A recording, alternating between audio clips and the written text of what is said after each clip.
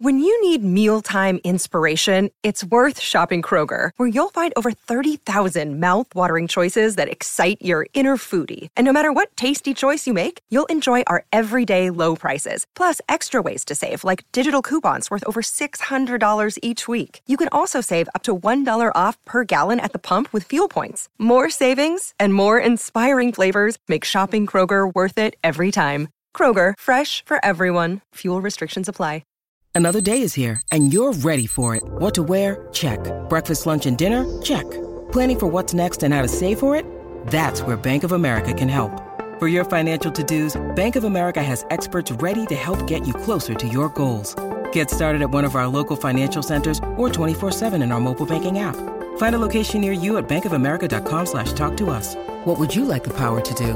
Mobile banking requires downloading the app and is only available for select devices. Message and data rates may apply. Bank of America N.A., member FDIC. Coming up on the next What Difference Does It Make podcast with Holly Cantos and Dave Sloan, it's me, big 80s icon and former MTV VJ Mark Goodman. Don't miss that.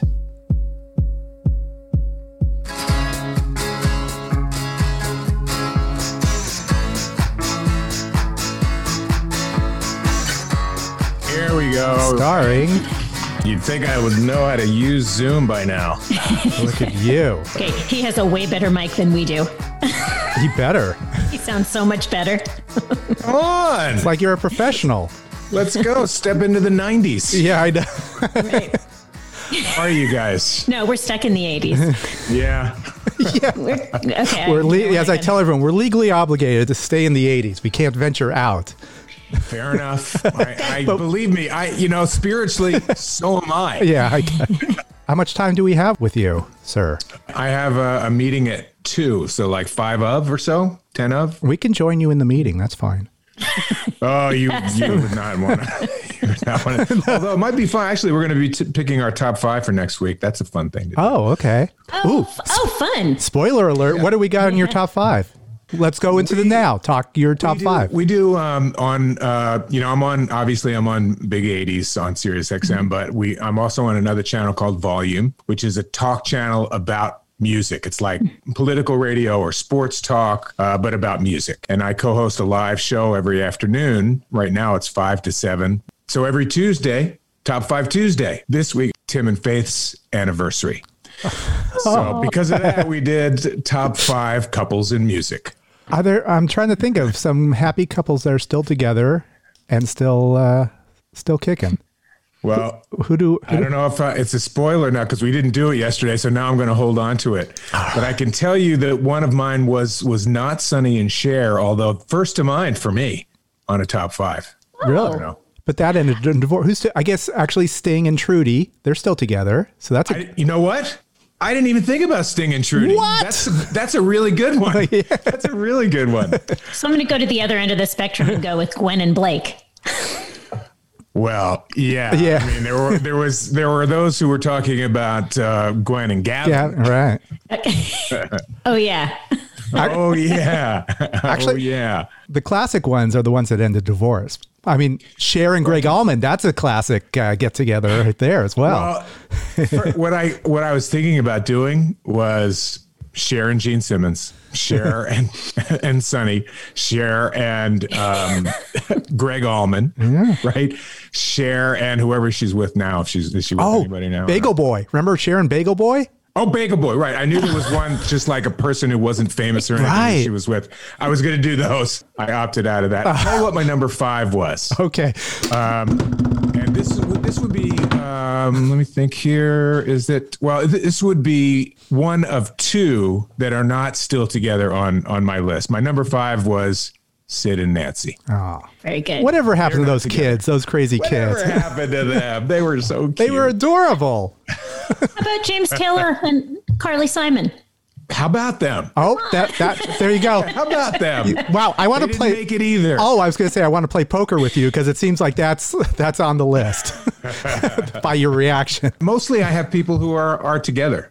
Who are stayed together, but I'll just tell you because who knows when we're going to do this one, but my favorite, couple that is not together, but musically one of my favorite collaborations is Lindsey Buckingham and Stevie Nicks.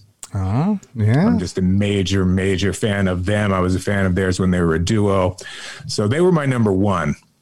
Actually, you could probably do top 5 of all Fleetwood Mac relationships. Easily. All within the band. That's a whole other ball of wax. Okay, we're not here to talk about top 5 rock couples. We're here to talk to Mark Goodman. I looked up this guy on IMDb, and the first sentence, besides his birth date, which I now have, it says that he is known for his work. This is the first sentence. He is known for his work on Police Academy 6, City Under Siege, where he played businessman number 2. So, of course, we are talking about Mark Goodman. Hey. I know. Everybody Welcome. remembers me for that role. Welcome, businessman number 2. Thanks for having me on. I appreciate it. Yeah. Thank You'll you. be happy. Happy to have you. Yeah. You'll be happy to know he's not even sitting on he never sits on a chair. I think he's always sitting on like a desk or something, because that's what he did at MTV. I never saw him sit in a chair. He was always like, oh, I'm so cool. I'm sitting on a desk. We legs were breaking folded. all the rules, That's right. That's what it was. It was breaking the rules. Well, then let's go back to your WMMR days. What were you listening to back then? Disco. Yeah. Okay. Really? I really love dance music. I love EDM to this day. I was working at a rock and roll station. It was kind of strange. And Steve Dahl was in Chicago doing, Death to Disco Day and burning piles of disco records and stuff. But I was, I'd play great rock and roll at WMMR. And then, I'd go out. I went to see plenty of concerts, plenty of rock and roll shows for sure. But I love the dance music too. I listened to the stuff that was happening that day. I happen to really like what was happening in punk. I wasn't a huge fan of the Sex Pistols, but I understood it. I didn't think that we should be playing the Pistols on MMR at the time, because we were very much into, being that sort of corporate rock station, and we were carrying a certain flag. But AC/DC also really started to happen around that time, 76, 77, and that was and they're back. What we needed. They're back again. New song. I can't even believe that. With the band, with Phil Rudd on drums, and that's just the way we want it. So glad he got out of jail. Yeah, I know. So nice to see him back. It's all right. Yeah, it is all right. I love it. We love talking about like first album purchases, first concerts. What were you into as a kid? Like, 11, 12. When did you first discover the music that you started to get into? Well, being born in 1995, and also, wait, what? 87. I have the paperwork here, sir. Yeah. Let's put it this way. I mean, I remember seeing the Beatles on Ed Sullivan, and that was a game changer moment for me. So, but in those days, and I was probably 10 or 11 or something like that when they were on. I don't remember exactly, but I know that with pretty shortly after that, me and my friends really got into soul music, Motown, what was coming out of Memphis. I saw Otis Redding. I saw James Brown. I was living in Philadelphia, so all that sounds of Philadelphia, the Stylistics and the Intruders and all of that stuff. That's where I grew up listening to. That's the radio that I was listening to in the early and mid 60s. James and Bobby Purify, and obviously Smokey and the Temps and all of that stuff. That was really my music. And I started to sort of go to the dark side and listen to more rock and roll towards the latter part of the 60s, sometime around Cream Disraeli Gears, which was, I guess, 67-ish. Did you have a radio station back then to discover this stuff? No. Yeah. In my bedroom.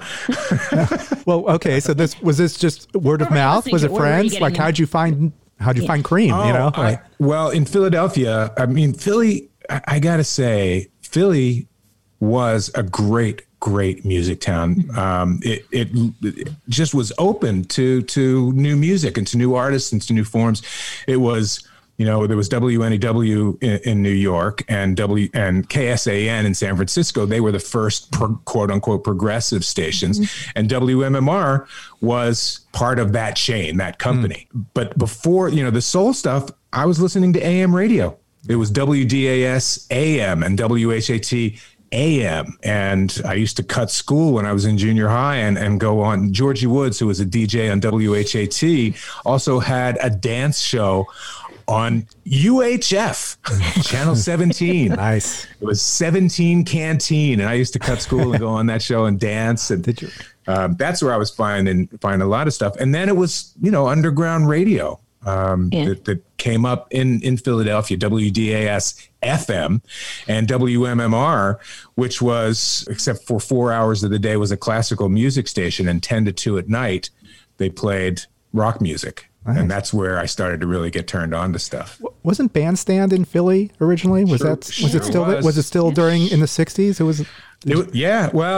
I forget exactly when they went to California, but yeah, they were in the arena, which was this crappy, hall on Market Street. And in fact, years later, I went and saw like wrestling matches there. Nice. But yeah, the American Bandstand, huge. But so was, we had there was stuff like in Atlantic City. What was it? I can't even remember the guys' names, but they had, dance shows that came to you on TV from the Steel Pier in Atlantic City. And they would have, bands on like Bandstand did. They'd have bands on lip syncing to their current songs and stuff. So yeah, Philly was a great, great music town. It really was. I'm glad I got to grow up there. Did you ever dance on any of those shows? Bandstand, no.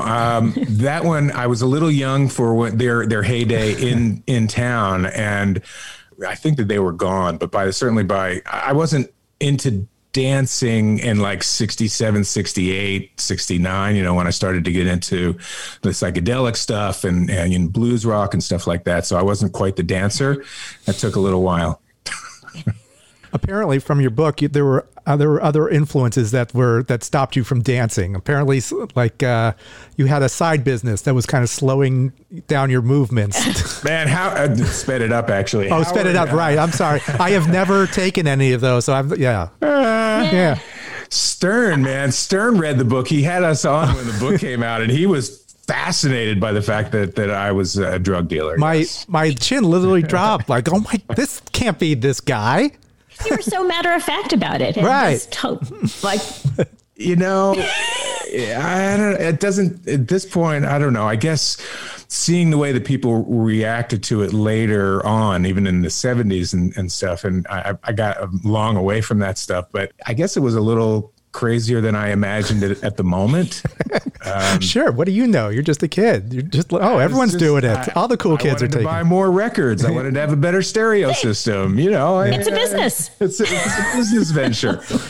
So yeah, it was me and a friend of mine, and we got into the business, and it worked out great. Well, not just a business.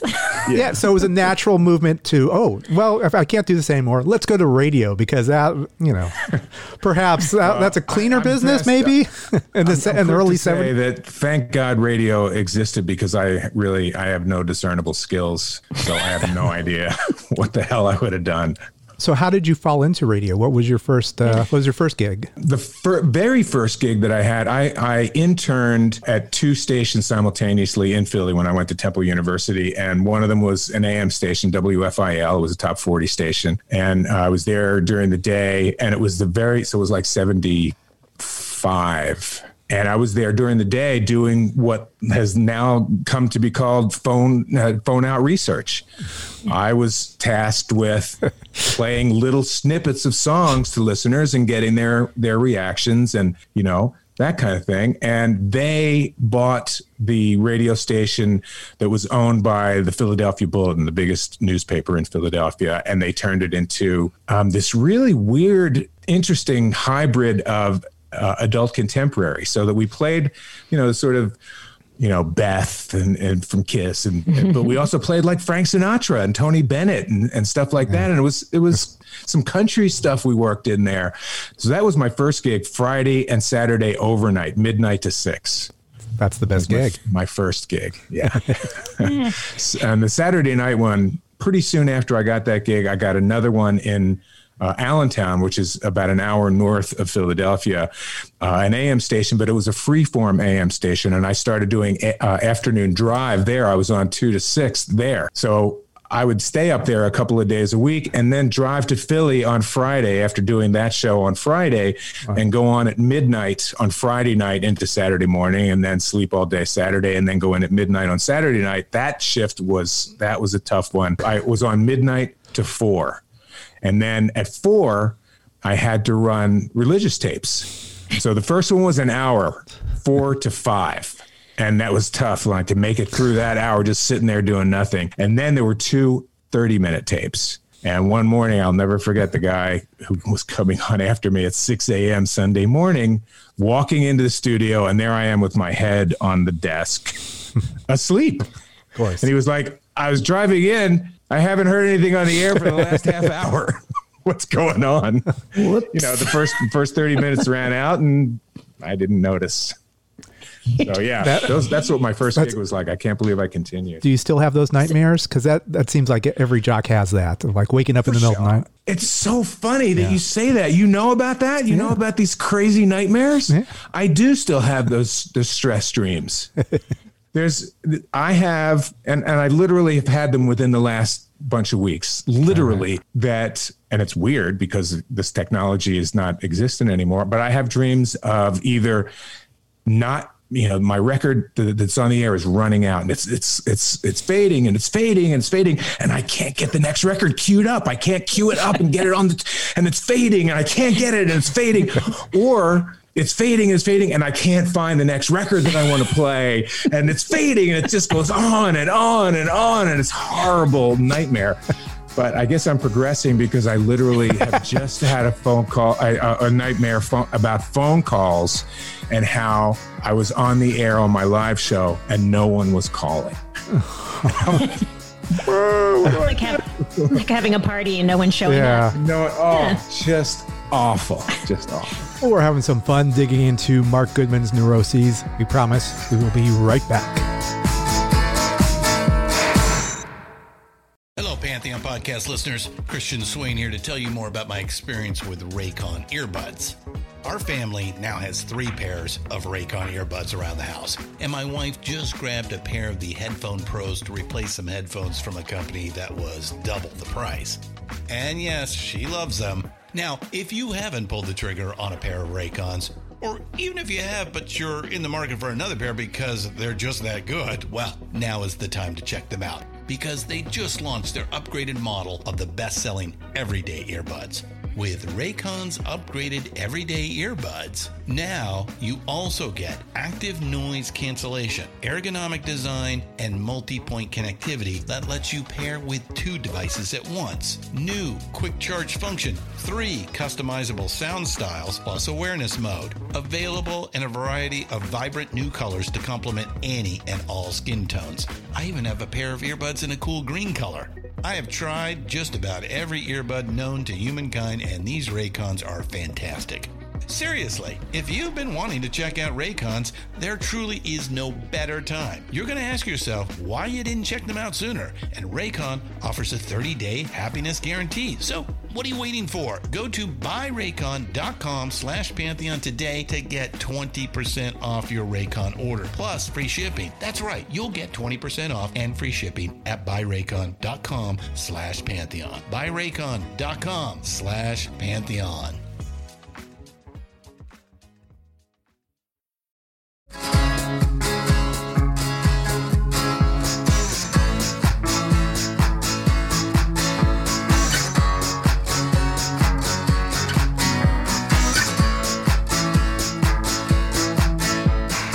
Told you we'd be back. Here we are. Welcome to the What Difference Does It Make podcast with Mark Goodman. I just want to ask you a question because you mentioned Freeform. One of your gigs was at a Freeform station. And I have always wondered this, and I wondered this about Jim Ladd also, how My you buddy. go. We love Jim Ladd. Big fans. How you go from Freeform to the corporate environment and being a little bit more boxed in. Yeah, it was a radical change. MMR, when I started at MMR, it was Freeform. I was hired by the guy who founded the Freeform format at MMR in Philadelphia. He just passed away a few months ago, Jerry Stevens. And so for the first, whatever it was, year, I guess that I was there, it was Freeform. Then Jeff Pollack came in. Jeff, who is now a major, I guess he's a consultant, but he has branched out of radio, I think, into television and movies and stuff. But he came in. This was his first gig after leaving a big radio chain. And we were going up against WYSP in Philadelphia, which was the Superstars format. The Beatles, The Who, Led Zeppelin, The Stones. Done. That's all you play. So we went up against them, and man, he locked it down. And I happened to be on vacation when he took over, and I literally came back to the studio, and like 2/3 of the library was gone from the Air studio. Yeah. And I went on the air, and I was like, wow, I'm so glad to get back from vacation. See a lot of records missing from the studio. I'm not sure what's happening here. And Jeff was out to dinner with Meg Griffin. Yeah. Who I'm not sure if you guys know Meg Griffin. She's pretty much a legend in New York radio and almost was an original MTV VJ. Yeah. And Jeff was out with her to dinner, and Meg told me later that he was listening while they were at dinner. And I said that, and he goes, I'm going to fire that guy. So he didn't, as it turns out, but yeah. Well, okay. So for some people, explain freeform radio. Explain, like, what was your shift like?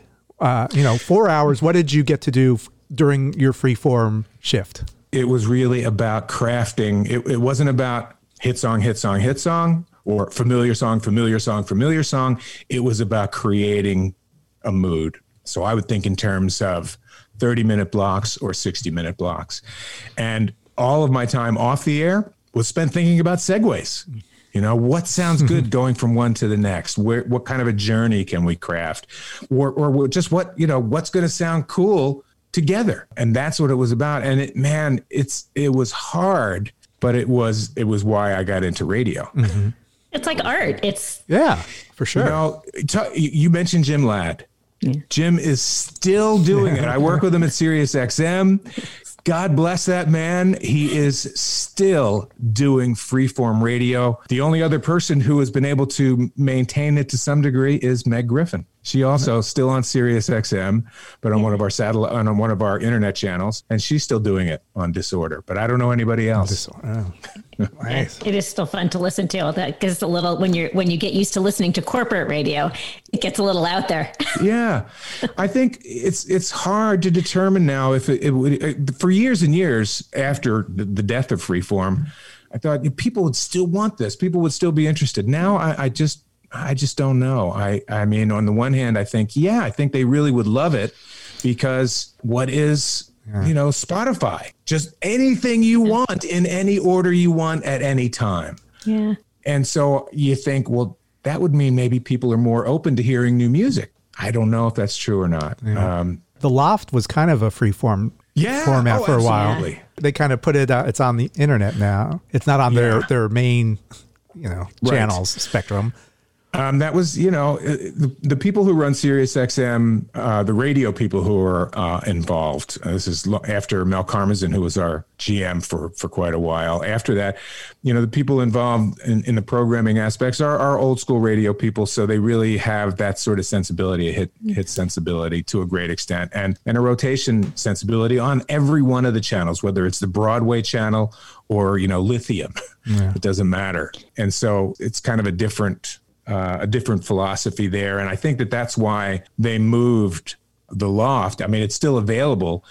It's questionable. I don't know how. It's so weird to think about how people listen these days. I don't know I can't even predict what it is that's on their minds. I have no idea.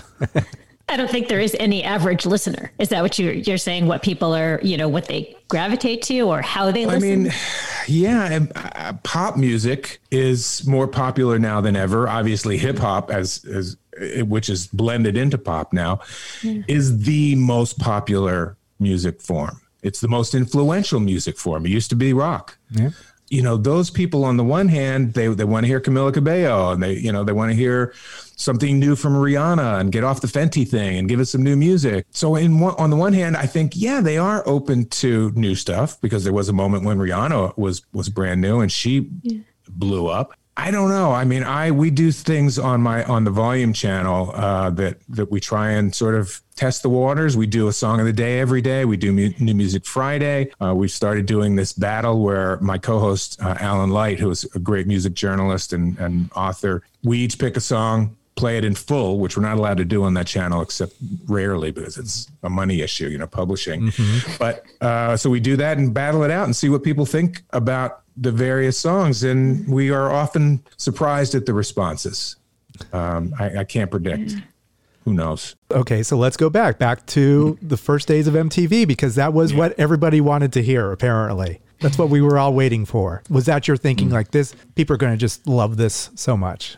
Yeah, I believe that, and but not as much as I would have imagined. Who knew that it was going to become a cultural icon? I had no idea about that. But when I forget if this is in the book or not, but literally within a month of my getting hired, and I was hired a few months before we launched, I wrote a 4-page memo because I had been a programmer. I was a music director. I mean, I had been working at PLJ in New York. I wasn't the music director there, but I had my take on programming. I wrote this memo about who our audience was and what they would like and this and that.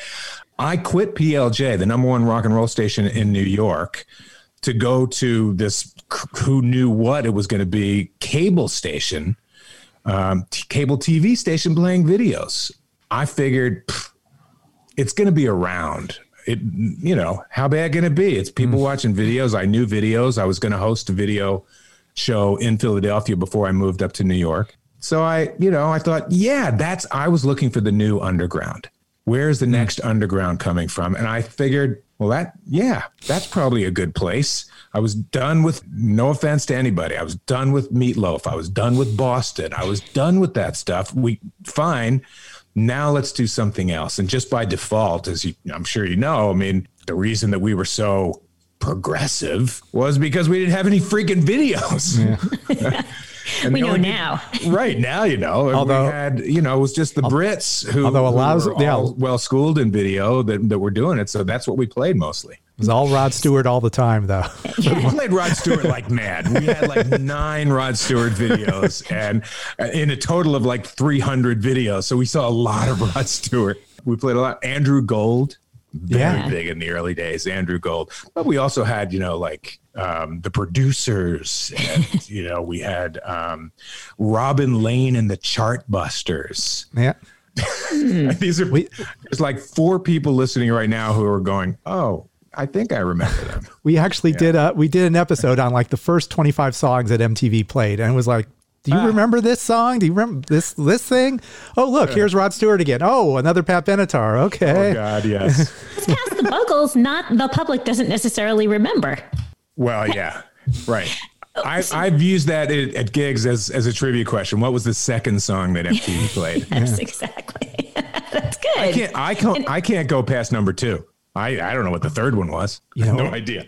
I do know the first 2 now. I'm kicking myself because I was about to print out the list. I don't have that with me. Right? Can you tell us number 2? Because I can't remember, even though we... You Better Run, Pat Benatar. First song. Aldo is quick to point out that song, coming second on MTV, that song was the first rock song played and the first guitar heard on MTV, his guitar. Yeah. That's he true. made a point of letting me know that. And that isn't his only claim to fame. Well, yeah, he's got a couple other things. So looking back, it's obvious that the Buggles video killed the radio star. Yeah. Oh my God.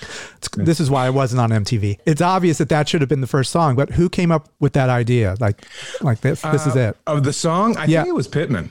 Okay. I think Pittman did it, as I understand, which I was impressed because he was a top 40 programmer, and that song was a couple of years old, and it tanked.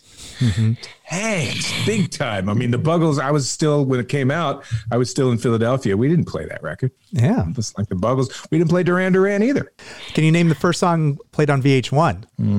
Yeah. No. It was Marvin Gaye's Star Spangled Banner. Really? From the All-Star game. Yeah, from the NBA All-Star game. I only vaguely remember some of the, I guess Don Imus was a VJ on there, wasn't he, for a little bit? People couldn't go near his little closet where he recorded, from what I remember. Is that right? He was so feisty, nobody wanted to go near him. I remember that. Wow. Well, what were your okay. Rosie O'Donnell. Yeah, that's right. One of the VJs. Yeah. So what were your sessions like? Was this your first time on TV? Did you? Oh yeah. Okay. Did you have any guidelines, or they just said, "Look, here's the red light. Make sure you're looking at the red light"? Or they didn't even say that. Okay. It was like there's the studios at 33rd and 10th. Have fun. That was it. Show up, do it. We were going through run-throughs for weeks and weeks before we launched. We were doing pre-recorded interviews and things like that before we launched. But nobody knew what a VJ was. Nobody knew what a VJ was supposed to do. And we all were just trying to figure it out. The funny thing, when I look at the tapes from like the first couple of months, the set looks bare. I mean, it was supposed to look like some loft where the five of us lived, like the monkeys or something. Yeah. But I look at it now and it was barren. I mean, there was like a bike leaned up against the wall and that was it. And over time, we gussied it up quite a bit and put a lot more stuff in there, made it a little more sort of homey. I noticed once we came on in Manhattan, which was a year into us broadcasting, we weren't on in Manhattan. So the five of us weren't able to watch MTV for the first year. People in New Jersey and on Long Island and all around us were seeing it. So it's hard to imagine if you're just doing the wraparounds. We didn't see the videos. We were just doing our segments. And once it came on, I kind of noticed that it felt like everything came to a screeching halt for our segments. Because you come out of these videos there was all kinds of stuff going on and explosions and actors and makeup and lighting and slow motion. And there we were. And so I came up with the idea of moving in some way when they came to me in the studio. And I did that for a while. And some of the others, I think, started to do it as well. And then I started to notice, well, crap, it looks like I'm running all over the set. What am I running all over the place for? So that was just one of the things that we tried to figure out, how do we make our segments interesting enough? How do we integrate into the hour? How do we relate to the audience? And I was used to relating to a microphone. I had to learn to relate to a camera, and it's different. It is different. I look at some of those old ones. I'm like, open your eyes. No wonder everybody thought I was high all the time. I was never, ever once high on the air on MTV, ever. Really? Never. What? I couldn't. That is not the Mark Goodman that you portrayed in your book. Well, but I never said I was high on the air. Not on the air. Okay. Not that I was never high. Yeah. Oh my God. It was the off hours, and the book really put it in context. It was really, Dave and I were probably the average MTV viewer, although we might have known a little more and maybe been a little more into music. But to hear you guys describe it, the segments were so short. We're picturing you, like you said, it was said in the book how you didn't have the videos. Nobody was able to watch the videos. So you were just coming in and out of the videos, as you said. We're assuming you're there and you're watching the whole thing and you're right there, you're right there with us. But the way you guys all described your segments as being so short, like you could get through a shift in less than an hour. Right. That was really, was eye-opening, because that wasn't at all how we saw it. Right. That was the difficulty. And the first time for me and for JJ, who had also come from radio, the first time that we kind of had to act, really. If you're coming out of like this great rocket video, you got to be up just like you would be on the radio if you were coming out of that song. Yeah. And it's not, what we're coming out of is basically dead silence and a couple of cameramen staring at you and a stage manager. So we really had to amp it up to make it sort of work. It's weird. Well, you did good. We never would have known. Yeah. There you go. Do you remember you probably do, the first time someone stopped you on the street and said, I know who you are.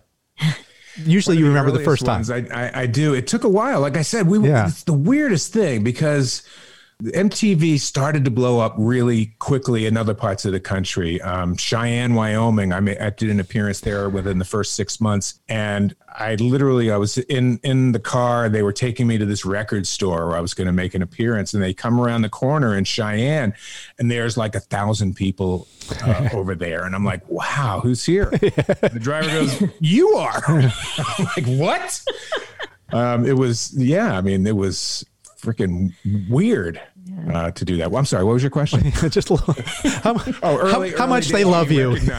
Early days being recognized. The best one though, we had to take cabs to the office, just hail cabs. We were all in New York, and our studio was in New York. And I was late for the studio one day, and I came running out of my apartment, and I hailed a cab really quickly, and I jumped in. And I said, really quick, I'm kind of late. Can you get down to 33rd and 10th? And the cab driver looks in the mirror, and then he turns around and he goes, hey, Mark, don't worry. If you're late, they'll just play Thriller one more time. We were showing this, 15-minute Thriller thing, and that was when it really started to hit me. Yeah. We would, like, for the first year, nobody knew us in Manhattan. And then we go to New Jersey to concerts in New Jersey, and we'd be mobbed. Or on Long Island. Right. We'd be mobbed. It was a strange. It's pocket. Yeah. It was moment. Like radio. Yeah. You were the jock in Cheyenne or, Fort Lee, yeah. They knew you in just that little area for a time. Yeah. That's the other thing. The national celebrity was something else too. Yeah. But that kind of leads to the I Want My MTV campaign.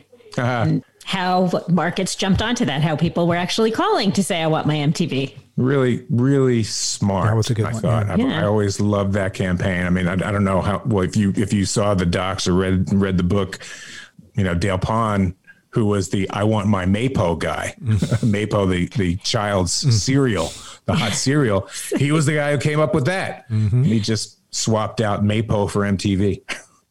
And the rest is rock history. Yeah, really? I don't know at the moment how it's going to go over, but right. You were able to get, all the artists to do it. And that is also, and one of the great things I think in the doc is where, Les Garland, who was really the spirit of MTV in a lot of ways, was able to pull in these amazing people like Mick Jagger he paid Mick $1 to do a promo for us. That's brilliant. Amazing. And it was kind of like a radio station in that you had these kind of fun contests. Of course, there's the Lost Weekend with Van Halen. Were you any part of that at all? No, I was not part of that one. Good call. And somebody who just called me the other night on my talk show said that I haven't seen the doc. There's apparently a documentary on that, which I have not seen. I pulled up a small YouTube clip of this guy who won the contest on stage in I can't remember. Oh, it was Detroit. He's in Detroit, and they present him with a cake and then throw it in his face. Yeah. But I did some of the other promotions. I did. We had a series of promotions called the MTV One Night Stands, where if you won that, wherever you were in the country, we would come and pick you up in a Learjet and then fly you somewhere else to see a band. You go back, meet the band, hang out backstage, and then get back on the plane, and we'd have you back home at like 6 in the morning. And so I did that one with the Stones in New Orleans, which was pretty amazing. Alan Hunter got to do all the good stuff, man. He was the guy who did all the spring break stuff, because he was like the funny VJ, so he got to do that. Did you guys that stuff actually fun? Was it as fun as it Alan, looked? Alan had a good time, but Alan, he also did A Muck in America. Do you remember that? Yes. A Muck in America, 30 days on the road with phoning in reports from all over the country. And I wanted to do it. Alan, I was married at the time, but so was Alan. But Alan, literally, his wife had a baby and he left. Oh. And that's where, even down in spring break things, that was still going on. He had a young child, and he'd be, with all these bikini babes and everybody getting hammered and all that. And his wife would be at the back of the crowd holding their baby up, waving, remember, you're a daddy. So it was less than the fun that it could have been, I think, for Alan. Bad timing. Yeah. Did you guys all have nicknames, or was there, I don't know. Everyone's known you said Alan Hunter was the fun one and Martha Quinn was the perky one. Who was Mark Goodman? We didn't have I was the obnoxious one. Oh, okay. Good. Good. We didn't have nicknames for each other, except I used to call JJ Clubman. Because that man moved from California, moved from LA to New York to do this gig. And he made use. He was a single man and a good-looking guy, and he made use of New York City. He would often roll into the studio after being out all night. And he was the one who first turned me on to using Preparation H under your eyes to get rid of the bags. I read that in the book, Really? and I thought, wow, if I had only known that. That's hilarious. Hell yeah. That's a Lifesaver. That's a thing. You have to admire that. You know, it's like embracing life. Hey, you know, he was my hero for a lot of things. He was amazing. He was so great. We loved listening to him here too when he was on the we're in LA. Yeah. Yeah. I miss him. I miss him all the time. The four of us, you know, we're obviously still in touch and still friends. And, you know, it's one we haven't really gotten past. We really feel bad that he's not around here to, like, it's the 40th coming up next year. Yeah. You know, I wish he would have been around for that one. We really thought that he would be. Not to end on a bummer note. I know. Somehow this happens to us. Right? I know. We end on the death and All right. Was your wife Carol Miller on NEW at the time? Were you? Because my wife Carol Miller was still on PLJ. Oh, okay. Oh, okay. That's where you met her. Which is where, I mean, she and I sort of flitted around each other. She went to University of Pennsylvania in Philadelphia, and her first radio jobs were on WMMR. Oh, and that was where I first heard her. And yes, she was, we were married. No, 1980, we weren't married yet, but we were living together, and she was still on PLJ. The description upon meeting her was very sweet, I thought, in the book. What did I say? You just said some very nice, you know, almost like she was a goddess just to. Yeah. She was a legend really to me. In Philadelphia, she was, I mean, it was Allison Steele here in New York, and Tom Donahue's wife, Rachel Steele. Oh, Rachel Donahue, as we know her. Donahue, not Steele. There's another one, Rachel Steele. Rachel Donahue, in San Francisco, and Carol. And she in Philly, she was like voted the sexiest woman in Philadelphia in one Philadelphia magazine. And, you know, she was really well known and really she was gorgeous. And I was struck for sure. Especially because she knew music inside out. It was great. Yeah, it's very good. When I lived in New York, that was the first voice I heard was Carol Miller. When I lived I heard her on NEW in 87, I think it was. And like, oh, here's someone that's going to be my good friend. I can tell. All right, before we wrap it up. Oh my God. I know, right? So one of our sponsors that we did a long time ago was for the 80s cruise. And you did this 80s cruise in March. We were terrified of the people who were on this cruise. What? Right. I'm pretty badass, right? Tell me, how terrified were you at this and everyone? What was the situation like there on this? We would like a vivid description, please. Well, clearly not terrified enough. Yeah. I went. Yeah. You know, when we left, which was March the 7th, yeah, we knew about it, and there was stuff, and there was people talking about cruises, and they were gonna, you know, probably maybe stop cruises. Might not be a good, but hey, man, it's a big gig for me, and I wanted to do it, and the lineup was great, and my wife and I, she came with me. She was hesitant, but the cruise line was amazing and promised us. There was no masks yet, social distancing, that wasn't in effect yet. So we were just all there. What I did was wash my hands. Like, they had people before you walked into a restaurant. There was somebody there with a squirt bottle for you. And you could see them wiping down railings and doorknobs. I mean, they really, really worked hard. And I just didn't hug anybody for pictures. I didn't get kissed or kiss, you know, I just kept my distance and I made it through without getting sick, and nobody on the boat got sick. So we docked on the 15th, Sunday, the 15th, the 16th, everything went into lockdown. And on that day, I started to see on the 80s Cruise Facebook page, I just tested positive for COVID and I'm getting sick. And then 2 people, then 10, then 50, and even more so amazing that somehow we didn't get sick. And I was hanging out with Terry Nunn from Berlin, and she didn't get sick. None of us got sick, as far as I know. I think it was, this cluster of passengers. Nobody, as far as I know, nobody died. Everybody is okay. And everybody, amazingly, there is no 2021 cruise. Not amazingly, maybe. Pushed to 2022, and it is nearly sold out.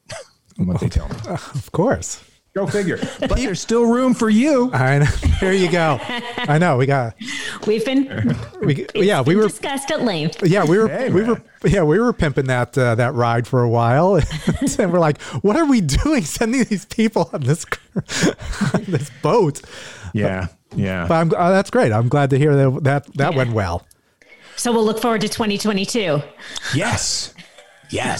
Look forward to one day we're going to see a show live somewhere in 20. That was those wound up being my last concerts. Yeah, I know. Before the lockdown. So, it was Berlin and the Motels and Taylor Dane and Kool and the Gang. It turns out to be really, Kool and the Gang. That was probably one of their last gigs. Right. If not the last gig. Yeah. So, You're depressing me, Mark. You're bringing me down. For someone with such a nice smile, I can't believe you talking death and disease. What's wrong with you? Anyway, this has been it's been a lot of fun here. I'm glad we had some time with you. I love it. Thank you so much. This has been so great. And thanks for being flexible with us. All good. For sure. Good. So so you could hear Mark on Volume. What is it? What were the times? It's a Sirius XM Volume. It's channel 106, and I'm on there from 4 to 7 p.m. Eastern live, and on the big 80s mornings, mostly 7 to 10, and then I do a couple hours in the afternoon at varying times between 6 and 8 in the evening. Still doing East the Spectrum Coast. At all? Do I hear you at all? But when I took the live show on, I dropped the Spectrum, and it killed me. Yeah. I adore the Spectrum to this day. I really do. Yeah. I also want to add that some of the material from Volume Debatable is also on demand. Yes, it is. Yes. It's all on demand. It's all there. Could always hear Mark. Thanks for pointing that out, Holly. You're very welcome. She's good with that. All right. So thank you so much, Mark. We'll see you soon. I hope to see you in a club somewhere. I hope so. Me too. Yeah. On a cruise. On a cruise or in a club. Either one. Sharing a drink. I'll take it. Thanks, you guys. All right. Well, take care, Mark. Thank you so much. Thanks, Mark. See you around. Cheers. Mark Goodman. Very cool. Thank you so much, Mark, for taking the time out to meet with us and talk with us and share some laughs. This is a good send-off, our final interview for this year. Even though we're very happy to end this year, we're very happy that we got the chance to talk with Mark. We had referred to this book. It's called VJ, The Unplugged Adventures of MTV's First Wave. It's a great read. We also mentioned a documentary that's available on A&E. I believe you can still view that on demand.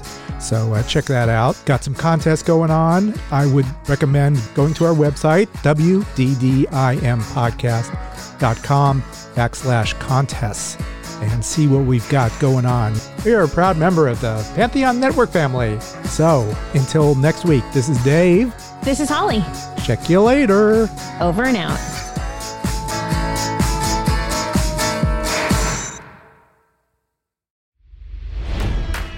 It's NFL draft season, and that means it's time to start thinking about fantasy football. FantasyPoints.com features industry-leading experts and prognosticators using proprietary hand-charted data to help you score more fantasy points. FantasyPoints.com is the place to go for whatever kind of fantasy football you play. Whether you play fantasy football, daily fantasy sports, or do a little bit of everything, Fantasy Points has the meticulously researched content to guide you to victory.